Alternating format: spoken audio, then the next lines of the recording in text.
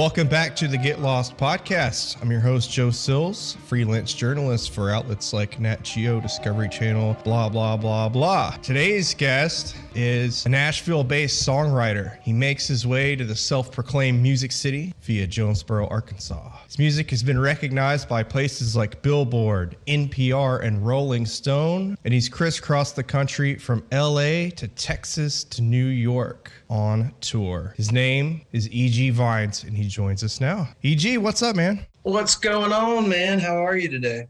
I am fantastic. As fate would have it, we both just got back from fabulous Indianapolis, Indiana to watch Alabama lose a national title football game. I told myself last night I was done thinking about it. But, Sorry. It's okay. It's okay. It's anytime I go out of the house, people know I'm an Alabama fan, and anytime we lose, I hear about it. You know, there's nothing I can do. It's just going to come up. That's brutal. So you live in Nashville now, but that's really not terribly far from Tuscaloosa, and you went to college down there, right? Yep. Probably 3.5 hour drive from here. Not too bad. Easy enough. And then how far is that drive from Nashville up to Indy? It only took us about 4 hours. Yeah, that's not bad at all. 4 hours on the way there, about 12 hours hungover with a loss on the way home.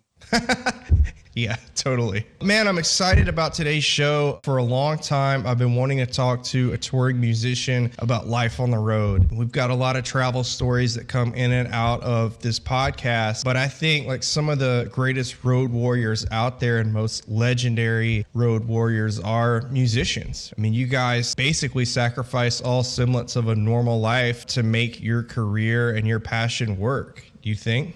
Yeah, you have to, unless you're just one of those, you know, maybe 1% of us that get some kind of overnight sensation or some other way get discovered. 99% of us have to go out there and really just kind of hit new cities and just hammer them and do it over and over until your name kind of starts spreading in some markets. So I'll give you guys a little bit of insight, and you can hit pause if you want because on-demand listening.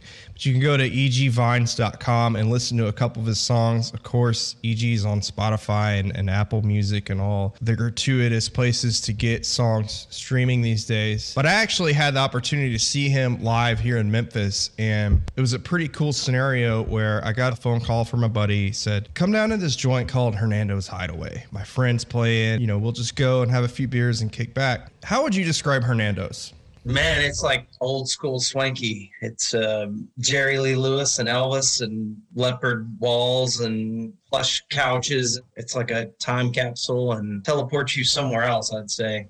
Yeah, and it is one of those hidden gems in Memphis that is kind of on the edge of town. It's out near Graceland where really locals don't generally go unless you live around there. But you pull into this dark parking lot off of the highway and it's like a brick building. You walk in and there's pool tables and in a very unironic way, just crap from music history from just decades and decades of Jerry Lee Lewis and Johnny Cash and Elvis and all those kind of cats. And then there underneath this leopard print velvet sort of curtain is EG with maybe there's 30 people in the room. And this guy sounds like fucking Dave Grohl. It sounded like an arena rock show mixed with singer-songwriter stuff straight out of Nashville, like Jason Isbell type stuff. And I was completely blown away. I was like, dude, what the fuck are you doing playing here? Thank you, man. I think when I got off, you said Isbell meets Dave Grohl. I think I actually used you as a quote somewhere. So,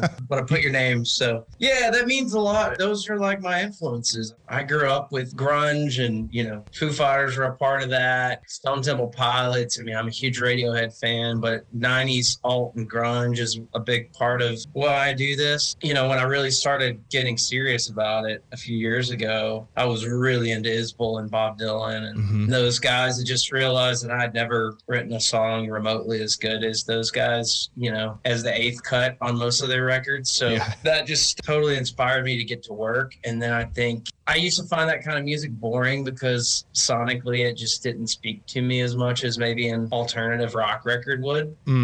But yeah, so I'm trying to marry the two in a way that comes out and speaks. And that's just me like leaning into what my influences are, I think, and just trying to be who I am as much as trying to like go for a sound or a style or anything. How much of that is growing up near Memphis? Because Jonesboro, I think I got that right. Yep. So Jonesboro's not, it's like less than an hour from Memphis. So how much influence does this city have on you versus like a Nashville where people are going to think country music, like bro country and stuff like that? Yeah, I mean, probably a lot. Obviously we go to Memphis for our big homecoming and prom and stuff like that. We get the limo and sneak some booze and head over there. I remember going to like Folks Folly was a restaurant we went to one time. Yeah. So you'd ride an hour in the limo with some booze and get good and lit before you hit downtown. Yeah, I remember one time my dad found out. He was like, I'm going to tell the other parents. I was like, don't do it. None of them got in trouble, thankfully. Yeah, we'd do that, early 2000s, mid 2000s, high school, and then college. I went to Beale Street Music Fest pretty much every year. Yeah. For those of you who don't know, Beale Street Music Fest is a 3-day festival, typically down on the Mississippi River.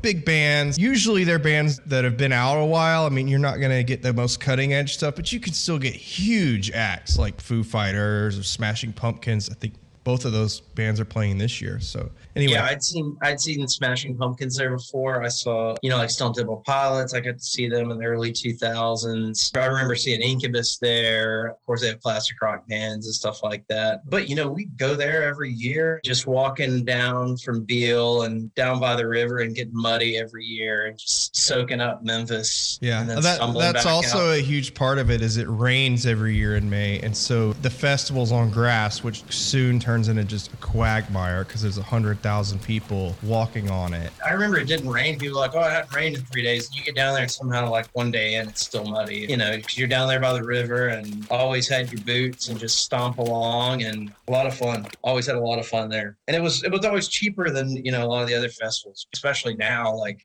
back then you could get $60 festival tickets or something like that in 2003. I don't know. I think it's like $160 now for VIP or something like that. It is still pretty affordable in the grand scheme. They need to sponsor this damn podcast the way we're talking about it. But hey, Beale Street people, I know you listen to this. Come on, hook us up. So you're in Memphis or in Jonesboro and you go down to college, you get out and get a desk job. So tell us about that. I mean, are you playing music at that point? Yeah. I mean, in college, I kind of set it down for a little while. I was just more interested in football and partying and all that good jazz for a few years. And then like my last year, I started kind of doing the cover band thing and did that for a little bit. How many times have you played Sweet Home Alabama?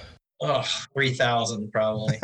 Yeah, we did all the classic rock classics. We would do the 90s alt stuff and mix it with Allman Brothers and Skinner and all that. So people like coming to our shows and seeing Santeria or like Red Hot Chili Peppers or something like that. Yeah, so I did that. And then for another year or two after school. And then I moved up here 2010 pretty much. Got the job with Dollar General. I started a rock band within that next year or so. We played for a couple years called the Bandoliers here. But yeah, never took it serious to the level of like I have now. We didn't tour a whole lot. We'd play, I don't know, a show every other month or something like that. And every once in a while do like a 3-show run where we go to Atlanta and Birmingham or something. Yeah. But that is at least like a training ground to doing what you're doing now, which is, you got out of the corporate life and you really jumped in on your own here and you've got this great stage presence and you've got this great songwriting and all that takes work to get. It takes the diligence you put in. I appreciate you saying that. I look back on those times of like playing with the cover band and doing those kind of things and like, oh, that wasn't really productive for me, but it does still probably come out in the way I approach the stage because I might have played 200 cover shows, but like you still get on stage, you're still entertaining people, you're still learning like the art of doing that. Yeah.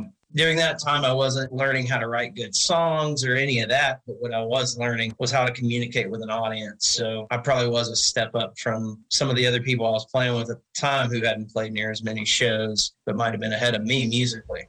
I was backstage a few weeks ago in Liverpool, England at the Cavern Club. Yeah, how was that? You told me you were going. Oh, man, it was cool. The Cavern Club is like this dungeon of a bar. It's really little, but it's where the Beatles got their start. I was there doing a story on the club, and a band called Fozzy was playing, or like a metal band. And after the show, I'm talking to them, interviewing them. And the front man, there's a guy called Chris Jericho. Talk is Jericho, great podcast, wrestler, does all the things. I asked him, I said, hey, man, didn't you guys start as a cover band? And he looks at me, he's like, yeah, you know, everyone starts as a cover band. And he's right. Like, nobody starts writing incredible music and their own individual stuff at 13 in Guitar Center, you know? Yeah, that's very true. Mm-hmm. So talk to me a little bit about what it's like to live in the Music City as a songwriter and try to make it. I mean, it's got to be overwhelming at times, and it's got to be thrilling at other times. Yeah, I mean, it's different for everybody. You know, I got out of the corporate world because I didn't feel like a corporate kind of person. Mm-hmm. There's a lot of people who approach what I do from the corporate perspective of, hey, let me do these co-writes for this machine that's already built for New Country or something like that. And they literally do a 9 to 5 where they'll show up and someone's mapped out their schedule and they'll tell them to write a song about this, and they'll go in the room with 2 other people and they'll do it. That is insane. Really? Yeah, it's all over the board. I mean, some of the publishing companies do that kind of thing. That's an extreme case. They're normally not going to say, hey, you go write about this. What happens is one artist, maybe they're not developed enough to create songs that would be on their albums or on the radio. So they'll sit them down with 2 seasoned writers or 1 other seasoned writer or whatever, and they'll write about stuff. But yeah, I mean, you better believe there's some of those meetings that are happening where they're saying, oh, this is successful. Let's make this artist just like this artist. And yeah, sort of like how the Monkees were like a Beatles cover band, kind of. Yeah, pretty much. That's definitely nothing that's new. That's how it always is. But I'm just trying to figure out what I need to write about every day that I write. I try to get lost in like inspiration and then see what comes out of that, whether that inspiration is listening to another record or going out in nature or whatever it is. I just try to come back and just try to have kind of an open canvas and just lay something down that feels real to me. So will you go out and like take a notepad with you if let's say you're hiking around a lake or something like that, or you're at a coffee shop, or do you just kind of think about all this in your head and like outline it? Yeah, I usually just kind of think. I feel like I've evolved in a way because, yeah, I used to always like take a notepad or like get my voice memos ready all the time. And now I think I've just listened to a lot of artists that I really respect and like the approach of getting lost in the moment that you're in. And then when you come back to writing, whether that be because you really feel inspired to do it or like I'll set a 2 or 3 hour window where I'll write on Thursday afternoon or whatever. Then when you come back to it, whatever experiences I've had in the last few days, the more I soak in that actual singular experience, the more I was present in that moment, the more it's going to come out on paper.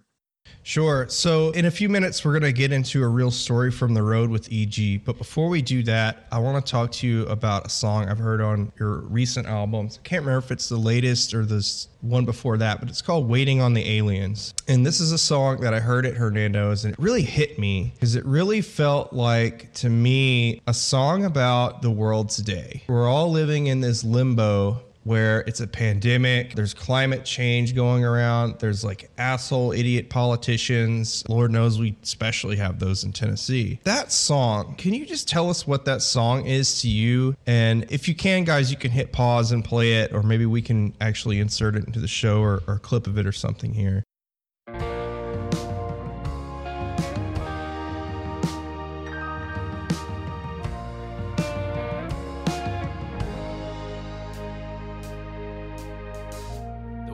Sits here on a broken plane. They found it flat again. Don't try and understand. 'Cause we've been building wealth and drawing lines, watching others cry, letting others die. We've run out of space and we've run out of ways to try and find a smile. It's been that way a while. So I've been stacking wood to build a flame. Yeah, EG's my name. What you say we meet today? 'Cause I don't need it. I'm waiting on the aliens. I won't breathe it. I'm waiting on the aliens now. Waiting on the aliens now.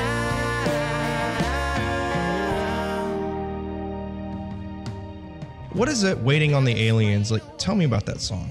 I guess to me, going through especially 2020 was a bear for everybody. I try to see different angles and perspectives and, try to talk with people and respect everyone's opinion on this. And at some point during last year, I think we all had that, what the fuck, there's nothing else I can do kind of moment. Like, I can't reach people here. Like, I tend to try to think of humans in a positive light and try to always see optimism in things. But, there's days where I can't. And I think that was probably written on one of those days where I've tried everything to understand this or work on this. There's nothing left to do except ask the aliens to come down and take me away with them. Because surely, if they're able to make it here, surely they figured something out. I think that's where that came from. Like I was saying earlier, usually I don't try to sit down and write anything. It usually just kind of like happens. I get a hook that I feel really good about. Yeah. And then if the hook's good and it feels right, I go, oh, and then I just write it all down. Ah, cool. So it comes out of the hook and it grows like a tree kind of out of this one. Usually, every once in a while it'll just be like a lyric or something that catches me. But normally it's me sitting down and I was playing those chords and I was just singing, I don't need it, I'm waiting on the aliens. And then I was like, okay, cool. I got an idea for this. And then I just kind of ran with it. Yeah. But yeah, I think it was just one of those days where I was just kind of at wit's end, had to turn off all my text messages, turn off the TV, not pay any attention to anything. And, we all had our ups and downs. I think it was one of those days where I was just kind of, so be it, let them do whatever they're doing. It's killing me right now. I understand that completely because at the start of the pandemic, I had all these gigs lined up, as probably as you did as well, in a different realm. But the idea was like March 2020, I was going to go to Machu Picchu. I was going to go to Spain. I was going to go to Japan. I was going to go to Taiwan. I had like so many things back to back to back to back. And most of it was like covered already, although oftentimes sold outside. Well, the company that runs this show, really just me anyway, but they'll sponsor their own expeditions. But this was all paid for. This was all lined up and set. And so there was a really long period of just sitting around, not be able to do anything. And like you said, like, what the fuck? So today we want to get lost with you as we do on every episode. And we want to take our what the fuck moment. Oh, and hey, before you move on, sorry. Did you see, we have a short film out now that includes that song? No, but you know what? When you play it on Spotify, and I'm so fucking sorry for listening to it on Spotify, but there is a cool video that comes up. No, we just did a short film, and actually I could send you the link. It was premiered on Screen Rant. Yeah. Tell us about the film. So you made a film about one song? It's 3. It's the song Ride, then Waiting on the Aliens, and Peace in This World. So what's the idea behind that? Well, I was thinking about, I've done a couple music videos with my friend Josh Lockhart, and he's really good. And, he was just like, well, let me know what you're thinking about for this album. And I was like, cool. I had a couple ideas. And he listened to the album and he goes, let me pitch you something. He was like, what if we make a short film out of 3 of your songs instead of doing a music video? And I was like, sure, I'm all ears. We went and met, and I play the main character, one of the main characters, Professor Vines, who's been spoken to by aliens. That's and awesome. He's kind of a loon. No one's paying attention to him, but he swears that aliens have spoken to him, contacted him when he was a kid. And so he kind of goes on this journey to meet up with them and tries to convince his wife to go with him. And that's kind of the premise of it. So where can people look at that? Because we'll link it in the show notes, everybody. But for those who are like at a computer or something. On my YouTube, for sure. Okay. So E.G. Vines on YouTube. Yep. It's called Beacons. I have to check that out. That sounds really cool. Is that stem from like an alien encounter you had? Were you abducted as a child? I was, but I really don't want to talk about it. Dead serious? Yep. Whoa. Interesting. I believe you. Now, God, okay. I'm going to move on. It's killing me because I want to poke and pry as a journalist, but we're going to move on, and we want to talk about... Maybe next time we can dive further into it. God, that would be such a good show. Hello, Get Lost podcast fans. It's your girl, Ma Green. You might remember me from our rhino rescue episode a while ago. This week, Joe is on location with me in Africa, and he asked me to read out this ad too, so here it goes. When we're bouncing around the safari truck for science, you can usually find Joe eating apples or pointing a giant camera lens at wildlife. If you know the show, you probably know that he's just a pizza delivery guy, and he cannot afford to own a giant African safari lens for for his camera. And that is why Joe uses LensRentals.com to get the gear he needs for expeditions like ours. Right now we have a Nikon 500mm f5.6 to get those close-up elephant and lino photos from a safe distance. And if you are someone that needs a badass lens for your own photos, you should use LensRentals.com to do the same. You can get 15% off your next rental by using promo code GETLOST15 at Lens Rentals, or click the link in our show bio to learn more. Remember, promo code GETLOST15 at LensRentals.com. Now back to the show. So I want to talk to you about life on the road. As we alluded to at the beginning of the show, I'm going to hand the reins over to you, EG, and I'm just going to ask you to tell us about a gig that you guys played in Birmingham. Start when you load up the van or the truck and walk us through the whole experience, because it sounds like kind of one of those crazy nights where things just go south. Yeah, so we thought we had a pretty good gig, pretty well paying at a country club in Birmingham, where they're like, we have entertainment 2 nights a week or whatever it was. And the booker was like, I love your, I guess she's general manager there. It's like, I love your music and we'd love to have you down. And so I'm like, cool, figured out the money and the length of the show and everything. We're like, great, we can do this. We got there and we're loading in. I mean, this is a very prim and proper, kind of feels a little stuffy when you walk in kind of joint, which, wasn't to be unexpected or anything. But, we go to set up on this little stage and it clearly doesn't look like a stage. It's had a bunch of rock bands. It's like, I always research these places before we go, and definitely had seen like a little bit of jazz happening in there, maybe some like solo acoustic and things of the like. But she said she loved the music. So we plug in, and I mean, we barely hit a couple drums and plugged in an amp, and we are already having some guest. It's too loud for the guests. You're going to have to turn down. And I was like, man, we haven't even turned on the PA yet. And like, we can only play so quiet because the drummer's like, okay, well, you just got to be quieter. So it's like a room with tables and people eating, or what? Yeah. I mean, the funny part is like, there was only like 6 people there that night, and for the amount that they paid us, that's pretty crazy. But yeah, and then this one couple came in and they just loved it. They were like, we never get music like this in here. There are a couple tables would come in and they'd kind of see us playing, and they'd be like, grab the waiter and go like to another room because it was too loud or something. But yeah, so I mean, we finished the show. You can only turn down so much when you have live drums. Yeah, exactly. So what's going through your head when you drive down to this gig and you're excited because it pays good, I assume? You're like, yeah, we're going to really probably put in a little extra effort tonight. Yeah, we just expected a bunch of random people. It's also good when you show up somewhere and you don't have that onus on you to actually bring a bunch of people or recruit a bunch of people. You think, wow, there might be 150, 200 people, and it might be a pretty packed room tonight. Yeah. And then you get there and there's like 6 people, and then they don't even let you play to your normal sound. It's like, we tried like the brush thing for a minute, and I was like, dude, screw it, just play like we play. And yeah. And like, are the 6 people there interacting, or are they just kind of? The one couple loved it, and then there was this one older lady was there with her dance instructor, and like, we took a quick set break, and she was like, "Can you play something I can dance to?" And like, I don't know what, we played like an old classic rock and roll song, but I guess it wasn't one of the like dances she had learned, so she wasn't really having it either. Did she want you to play like the twist, or?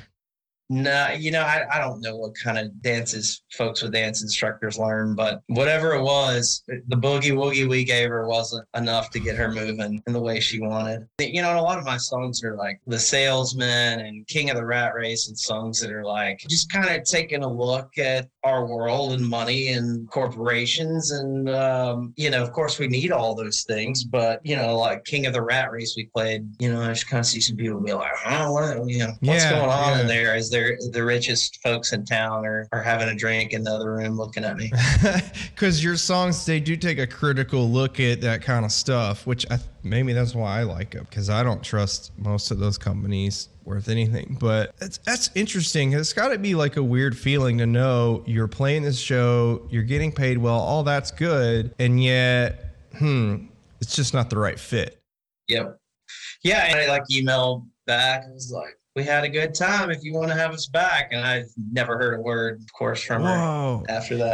It's almost like the opposite of that scene in the Blues Brothers, you know, where they go and play the Roadhouse Country Bar with the chicken wire over the stage. Yeah. And everybody's like throwing bottles that are like at the band until they start playing Rawhide. Yep. But you guys just had crickets, and that's crazy to me considering like how amazing the music is. Thank you. No, it was an interesting night. So tell us about Louisville. What happened there? Part of what you do when you're growing a new market is you find a local band. Mm-hmm.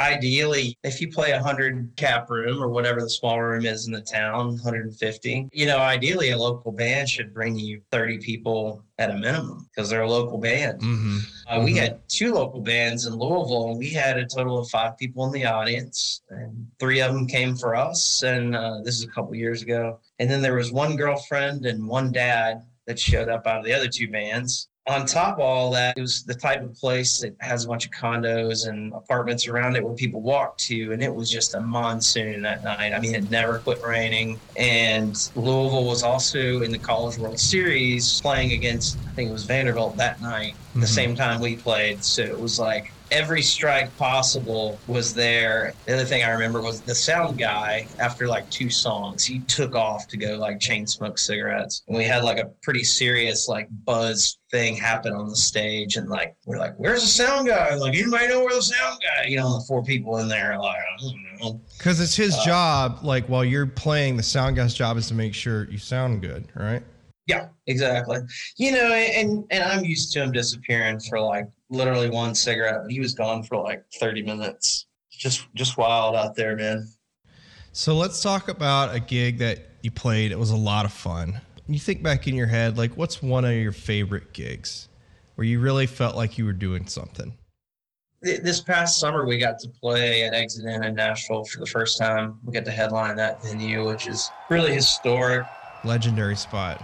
Yeah, you know, it's been around for 50 years, and Tom Petty and Creedence Clearwater and, you know, tons of people that were things in the 70s. I think the Rolling Stones even played there. You know, anybody coming up, REM, all those artists in the 80s and 90s, Pearl Jams, everyone like that. That's the first place they played in Nashville when they were starting to break. So, you know, getting the opportunity to headline there, and we're back in March again too, which would be cool. Yeah, I would say that one because it was coming out of the pandemic. Mm-hmm. We hadn't played any shows in 15 months, and then that was like our 3rd show back. Had some radio support behind us here. That one felt really good. What does it feel like when you walk on a stage like that? Do you think back on the days when you were at the dollar store and, you know, here you are on stage at Exit Inn where, you know, Michael Stapp played and possibly Keith Richards and like all these legendary guys?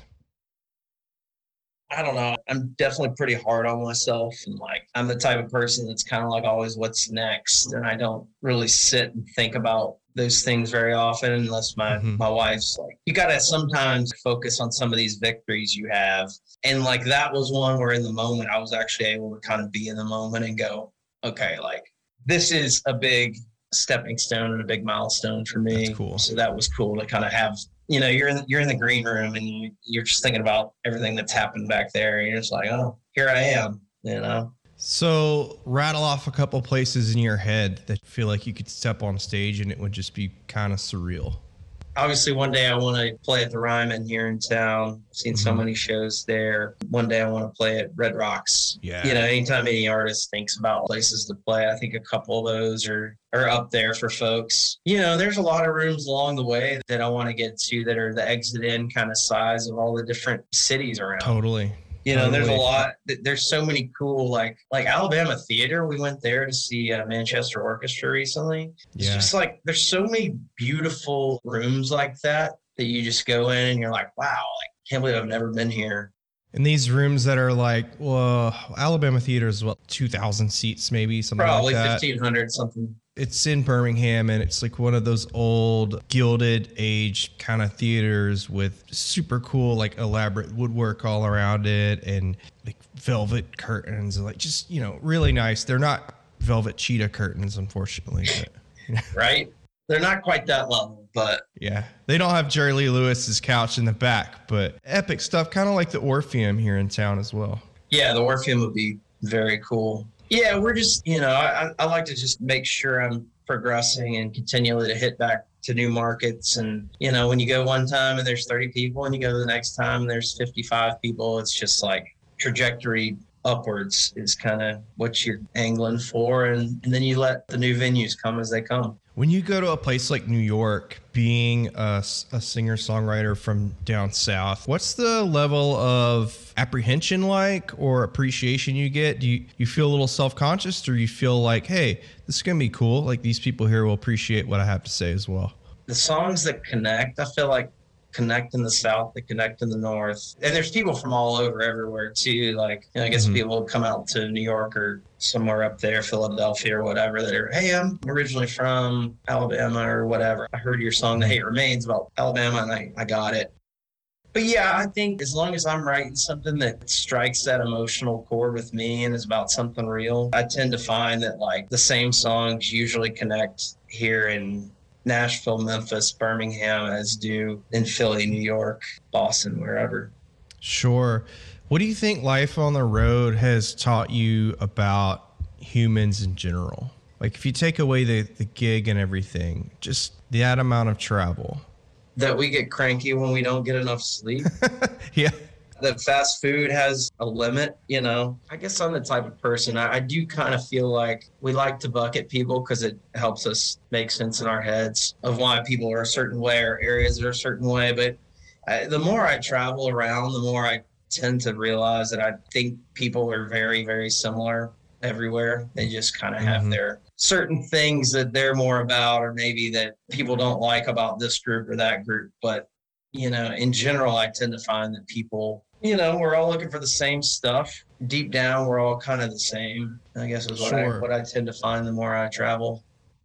As we sort of wind down here, I want to pick your brain a little bit about the music industry as a whole right now. Because obviously, when you go on tour, you're getting paid by a venue. Maybe it's good pay, maybe it's not much pay at all. But the primary way that people seem to consume music now when they're not at a show is streaming. How does that affect your goals and like what you guys do as a band? Streaming it's kind of like YouTube at this juncture for me. Some people will go there and listen to it, but there's no money in it for me. Very, very little anyway. I mean, it's 0.4 cents per stream on Spotify, pretty much is what we get paid. 0.4 cents. So that's less than a half of a cent. If you stream the whole 10-song album, I get 4 cents. Wow. Yeah, it's pretty crazy. I mean, I don't want to get into why I think it all bubbled up and became a thing when it did. But I mean, it's clear that if you're a legacy, big name artist and you're that record company or whoever holds the rights to that catalog, it's pretty clear and obvious that they're making a lot of money if somebody wants to go and listen to the Beatles or Otis Redding, and listen to a certain song and it gets millions and millions and hundreds of millions sometimes plays. Those numbers add up pretty fast, and you get a lot of people that are going to stream that don't necessarily want to go get that whole album. They're not going to go pay $30 for the vinyl or whatever. They're going to stream it a few times on Spotify. So those people tend to win. I mean, it's still that kind of system. Now, is it good to be out there so that some random guy that works at X corporation whose friend knows about me can tell him and he can go back to his desk and listen to a song and see if he likes it? Yeah, there's some positives. There's a quick access. That could get you a gig. Yeah, there's quick access to it. So, it doesn't help me so much financially, but it is right now. I just kind of view it as like it's another means for someone to find it. And it's an easy access point for someone to go, okay, well, I can go listen and see if I like it or not. Yeah, sure. So for people that do, they want to support the band, what's the best way to do that? I mean, how can people still do that if they can't drive to a show? If you genuinely like it, telling other people is the number one thing I'd ask people to do. Following on the socials or on my email list is always big because that keeps you connected to me. And then you could go in my store and I have shirts, we have hats, we have vinyl. If you do vinyl, we have CDs. So there's always that option of going in the store and, hey, I really like the music. Let me just get a t-shirt, and that 20, 25 bucks, whatever it is, will, those kind of things go a long way to me producing more of it and continuing to make new product. Yeah, and it is cool merch. You had a little merch booth at Hernando's Hideaway, and I had to scope that out because it is actually cool stuff. I wonder how much of that, and maybe we could ask Jericho one day if I can get a hold of him again, but I wonder how much of that is similar to, like, in the wrestling world. A lot of those indie guys, they make most of their income off of merch and not actually, like, working. Yeah, I mean, especially when I take a band somewhere, if I play with a 4-piece, I've split that 4 ways. And there's some shows in certain markets where I'll make several $100s off of merch, decently regularly. So that's huge for sure. People that don't have merch are definitely shooting themselves in the foot because everybody needs some T-shirts. And the hat I've found has been a hit. And the good thing about a hat is you can wear it every day. T-shirt, you're going to wash it and it's going to be down for a month. But the hat, you can wear it every day of the week. Yeah, totally.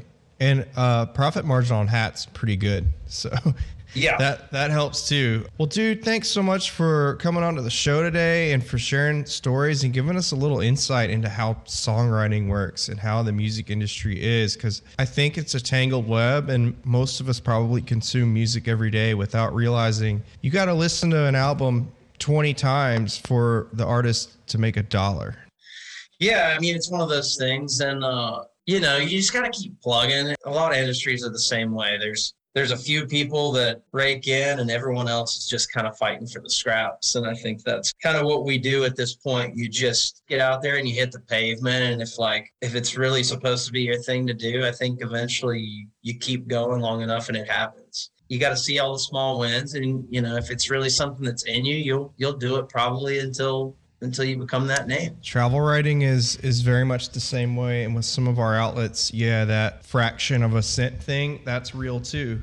Some places that I write for, they try to give you a deal like that. And you're like, God, I can't work for you because this doesn't work. If I wrote a story and it gets 150,000 views, that's really good. So it's probably worth more than like $5.